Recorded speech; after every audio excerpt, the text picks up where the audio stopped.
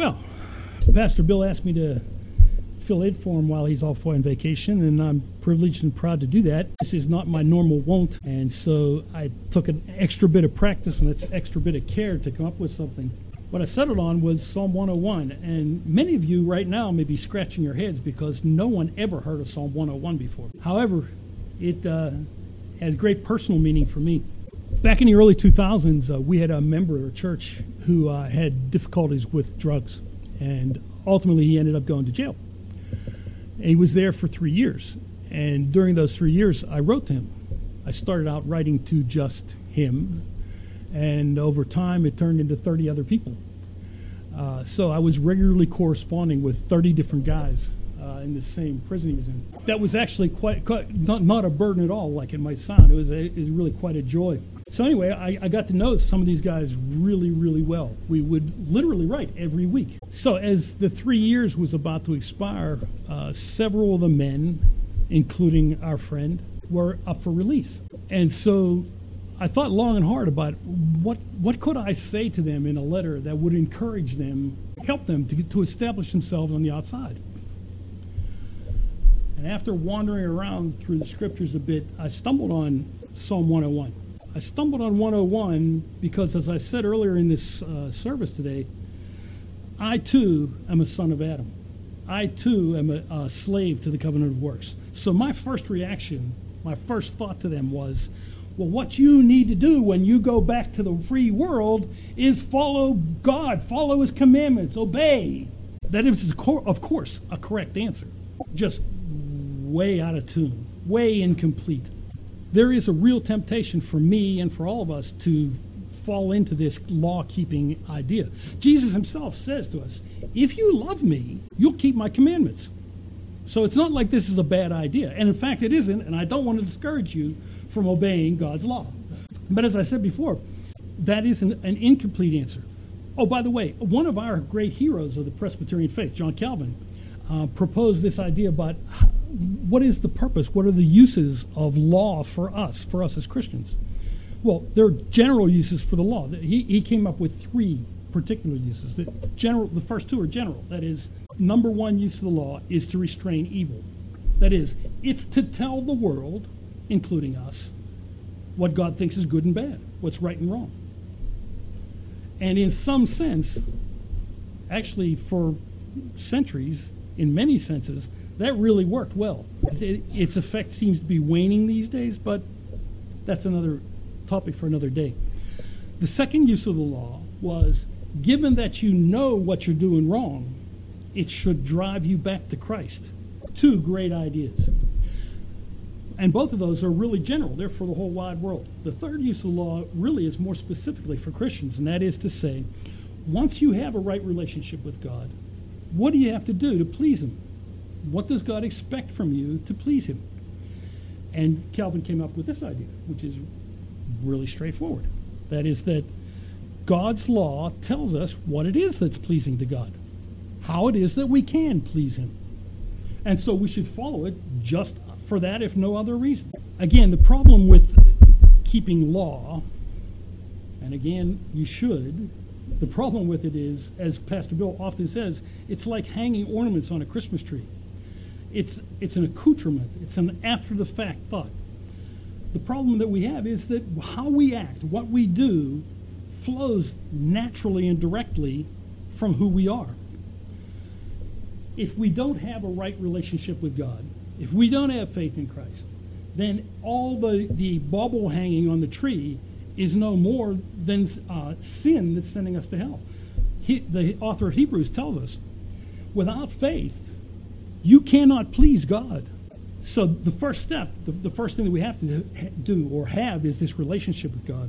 And anything else is just self-righteousness working itself out through supposed acts of good. As I mentioned earlier in this service, from my perspective, and I don't think I'm alone in this, Christianity, the Christian life, is all about relationships. These are fundamental. Relationships are fundamental to who we are as Christians. I don't know if you noticed this or not, but in Matthew 22, Jesus is asked, what's the great commandment? And his answer is what? Go out and do good to neighbors No. It's love the Lord your God with all your heart and soul and mind and strength. That is, have a good, right relationship with God. A vertical relationship. And the second is just like it.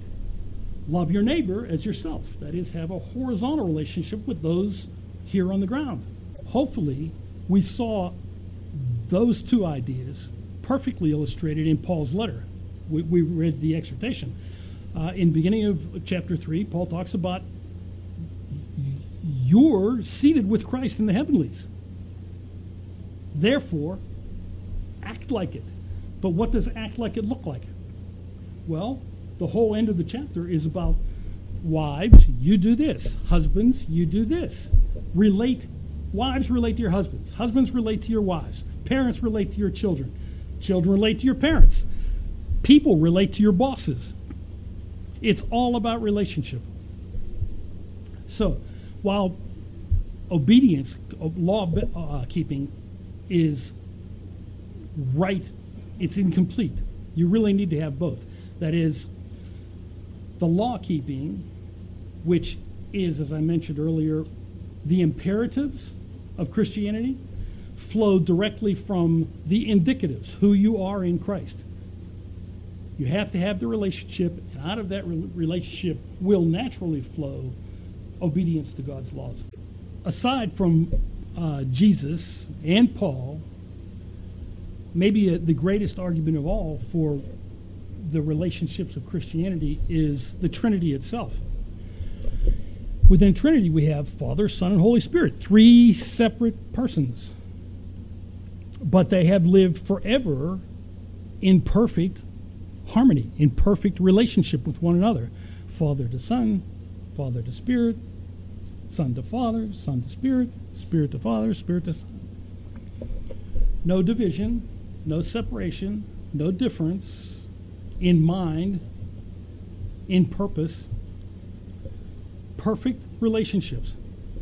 Now, we're not going to be perfect. We're fallen creatures. But that does not mean that we can't aim for, struggle for, strive for that kind of perfect harmony with those that we're in communion with. Given the way things are today, with our politics, with social media, the idea of working out relationships is probably a really good idea, something we really need to work on. And with all that in mind, I offer to you Psalm 101. The translators have given us a nice, broad outline for what my sermon will be today. And I'm just going to run through these. We'll come back to them a little bit later. In verse 1, he gives us a relationship with God. In verse 2 and 3, yes, in verse 2 and in 3, he talks about our relationship, our personal behavior, our personal attitudes. In verse 4 and 5, he talks about our relationship to our neighbors, to those who are closest around us. And then in 6 through 8, he talks about our relationship to the broader community. Now, that's not a perfect description of those verses. We're going to come back to them. But that's roughly the idea. That is, Psalm 101 presents to us four different relationships. There's a relationship of justification, that is, right standing with God. We see that in verse 1. And in verses 2 and 3, we see a relationship with those around us. It is still a relationship with God. It is how we relate to Him and how we respond to Him. The third is with our neighborly relationships, and the fourth is with community relationships. Those four relationships are divided up in a couple different ways. The first two, as I stumbled to say a moment ago, are our relationship to God. And you can think about them also in terms of justification and sanctification. That is, the first part of our relationship with God is being justified. Justification is the one-time, once forever, free act of God's grace by which He declares us righteous on the basis of faith in Christ. that's the essential preamble to everything else that's going to happen to us. The second of those relationships is sanctification. Sanctification also has to do with how we relate to God. That is, what is our attitude toward Him, our behaviors. But it's also how we relate to the broader community, how we relate outside on the horizontal level. I think that the readings that we had today, in many ways, distill for us, or are distilled for us in Psalm 101. That is, Matthew 22 talks about the two relationships, the vertical relationship and the horizontal relationship. And that's the first two sections of Psalm 101. And then the remainder of Psalm 101 works out the horizontal relationships. Again, our relationship to our closest friends or our neighbors, and then our relationship to the broader community. So that's the way we want to approach the text. The second thing I want to point out is that, as the text says, this is a Psalm of David. Generally, we would skip over that, but I think it's an important idea that we need to keep in mind, and it's going to come out as we look at some of the language in the psalm. Okay, so let's go back and look at verse 1. I will sing of mercy and justice. To you, O Lord, I will sing praises. Okay, this first verse is the implicit acknowledgement of the relationship of justification with God. That is, it's David who's written this psalm. And I don't think anybody in here wants to argue that David was not in a right relationship with God. He is, after all, called in Scripture a man after God's own heart. So we see it illustrated in this first verse, David's commitment to the Lord. But even if you didn't want to accept that, think about the words that are here in this verse. Sing, mercy, justice, praise. Now, I confess freely that all those words are common and used in secular situations, but you will never in a secular situation find all four of those words used in the same sentence. That is, this psalmist, David, wants to sing of mercy and justice. Who does that in secular society? But especially if singing of those is meant to praise God. So I'm fairly confident that you'll agree with me that this first verse gives us a hint, gives us a representation of that relationship of justification. The second is in verses 2 through 4. I will behave wisely in a perfect way. Oh, when will you come to me? I will walk within my house with a perfect heart. I will set nothing wicked before my eyes. I hate the work of those who fall away. It shall not cling to me. A perverse heart shall depart from me. I will not know wickedness. There are four things I want us to see here. In verse 2a, I will behave wisely in a perfect way. The psalmist, David, is again now talking about his personal relationship with God, how it is he's going to behave and what his attitudes are going to be. The key among those is he's going to behave wisely, and he's going to behave in a perfect way. Now, does perfect mean that he will behave in a sinless way? No. He can't and we can't. But it does mean that he's going to strive with all of his efforts, all his heart, soul, mind, and strength, as much as that's possible in a fallen person, to have this right relationship to God and to maintain it through a proper behavior and attitude. We see that same idea replicated in 2c. I will walk within my house with a perfect heart. Again, he's not saying he's going to be sinless, but it is his desire, as much as it is possible, that he would be sinless, that he would walk in a perfect way, that his heart would be perfectly attuned to God and to his laws, and that his mind would be attuned to God and his laws. 2a and 2c, wisdom and walking, and that is living out your life. Then in 3a, he says, I will set nothing wicked before my eyes. I know that it's probably not appropriate to reference this movie in church, but have you ever seen Silence of the Lambs? At the high point, or one of the early high points of the movie, someone who had a relationship with the ultimate bad guy says, we covet what we see. We covet what we see. I remember the first time I saw that in the movie, it sort of struck me odd. I had never considered before even what covetousness means. But it's hard to covet something that you don't see. It's hard to covet something that you don't know about. So seeing is the first step towards that coveting. And David acknowledges and promises that he's not going to set anything before his eyes that would allow him to take that first step toward covetousness. And then in 4b, he says, I will not know wickedness. What does that word know mean? If we think back into the Old Testament, knowing was an intimate word. A word for intimacy is a word for bearing children, sexual relations. Somebody knew somebody and they begot somebody else. That's all the begetting was coming from the knowing. Knowing is a very intimate word. It's a personal word. David is promising here not to take into himself, not to cling to, not to hold on to things which are wicked. I will not know wickedness. It will not be part of David's life. So then he lifts his eyes from this relationship of sanctification. We had justification in the first verse, sanctification now for the remainder of the psalm, but the personal part of sanctification in verses 2 through 4. He now lifts his eyes to those associates, his neighbors, those people in his closest circle. So we'll see in 3b, I hate the work of those who fall away. It shall not cling to me. A perverse heart shall depart from me. I will not know wickedness. But it moves on to verse 5. Whoever secretly slanders his neighbor, him I will destroy. The one who has a haughty look and a proud heart, him I will not endure.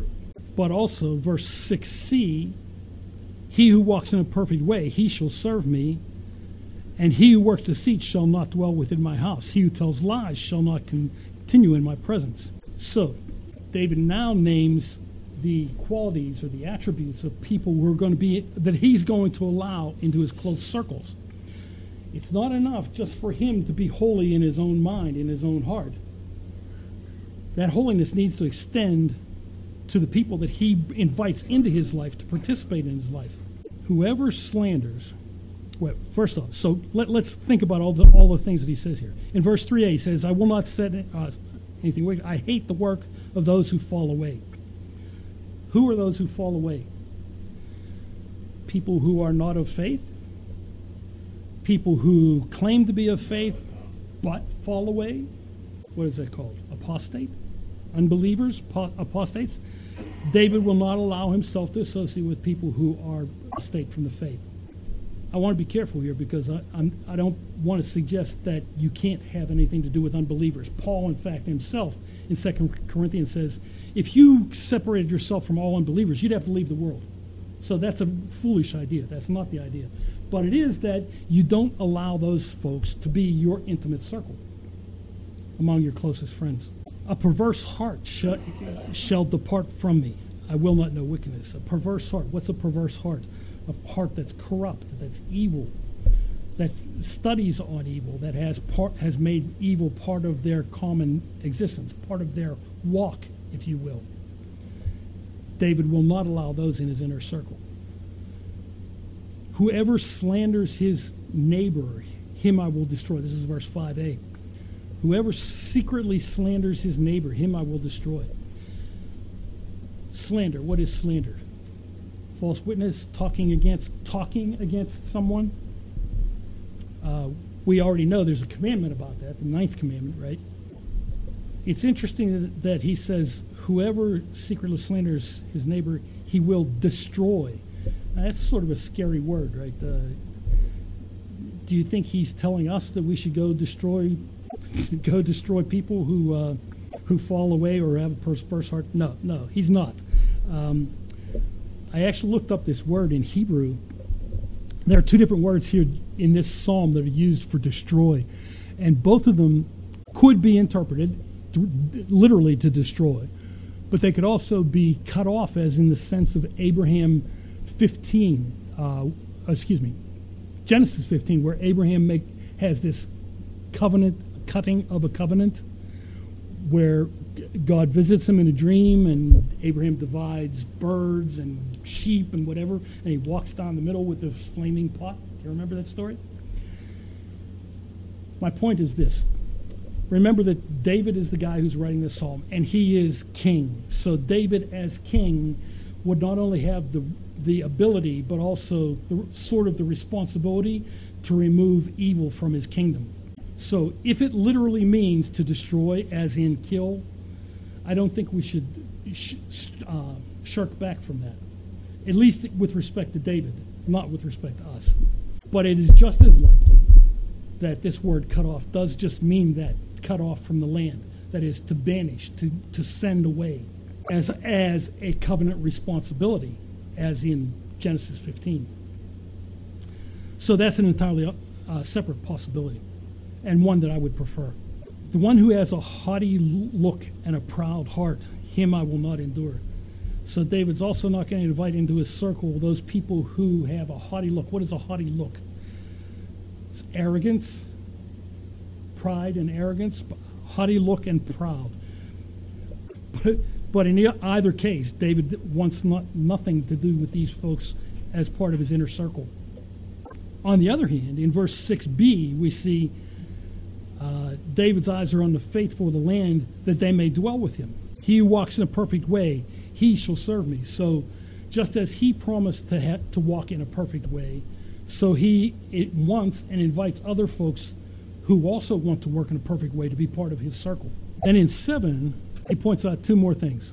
Those who work deceit shall not dwell within my house, and he who tells lies shall not continue my presence. So he's also going to cut off deceivers and liars. It's hard to argue with that list of don'ts, right? I mean, these are all good things that we too can practice in our lives. So finally then, he lifts his eyes to the broader community.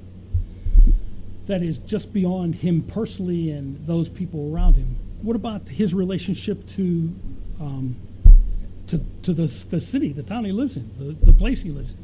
Here we see in 6a again, my eyes shall be on the faithful land that they may dwell with me. What he's saying is that he wants to imitate those people who do right. This is not a far-fetched idea.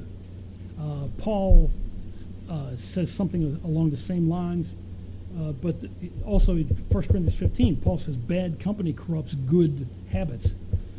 So it's good and right to look for people who also want to live rightly before God, and to the extent possible to imitate them and to invite them into your circle, and also to support them as they work their right and good within the community.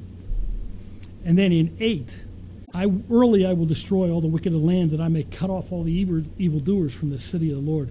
So one more time, we're back to this destroying part. He's going to cut off the wicked and the evildoers. And again, as a king, that was not only his ability, it was also his responsibility. But we too need to separate those people who are wicked and evil from our lives, and if possible, from the community. So we see there are 4 basic relationships: the relationship of justification with God, the relationship of personal holiness with God, and then how that stuff works itself out with those in our closest circles and with those in the broader community. The one thing I wanted to notice, early on I said that the translators gave us a basic structure for what I was going to talk about. Well, I think you should notice that interspersed with those ideas about personal holiness are ideas about his inner circle, as we see it in 3b. Remember, 3a was that David was himself not going to look at anything evil. And it's bracketed in 4b by David will not know anything of wickedness. But stuffed in between there is that he's going to hate the work of those who fall away, of apostates. He's going to not allow a perverse heart to cling to him. That is, he's intermingling his personal qualities, his personal traits, with those that extend to his inner circle. But that's not the only one. In 6, he's now talking again about his relationship to the broader community. 6 and 8 talk about the broader community. But stuffed in the middle is verse 7, where he talks about his relationships with those who are near to him, in his inner circle. Right? 7 was that he wasn't going to let anybody in his inner circle who practiced deceit. And 7b was he wasn't going to let anyone in his circle who told lies. So intermingled with his own personal behavior is the behavior toward his inner circle and also towards the broader community. I don't think that's an accident. I don't think it's a mistake. The fact of the matter is, our personal beliefs, attitudes, behaviors have a direct effect on those we have around us, on those who we invite into our inner circle, who are our acquaintances, our co-workers and such. And just as much, although perhaps not quite as much, they also have an effect on our relationship with the broader community. That is, our attitude toward God, our behavior, our ideas are important for relating to our inner circle, and they're important for relating to the broader community. And if we don't do that, then we're falling down on our responsibilities. David clearly had a much bigger responsibility because he was king. But each of us are king in our own castle. Each of us have a role not only within our home, but also within our neighborhoods, also within our businesses, and also within the broader community, if it's possible, to share the goodness, the grace, the holiness of God. So, I have one final point I want to make. Several times now we've talked about this psalm being written by David and how it colors things. So I'd just like you to think about and ask yourself this question. How did David do in this little test of his relationships with God and with the community? And the answer is he didn't do really well, right? Personally, he was basically a murderer, a liar, an adulterer. He didn't do well. His relationship with his inner circle was not a whole lot better. His son Absalom overthrew the kingdom. He had his good friend Joab. I don't know if you remember Joab from the Old Testament, but Joab was a pretty wild guy. He was really good at killing people. He was not very trustworthy, not a very good man, but he was David's very close friend. And with respect to the broader community, the sins that David committed forever changed Israel, forever hurt Israel. So David didn't really do well. And I think if we're honest about that, we would see that we also don't do real well with those relationships, whether it be personal or neighborly or within the community.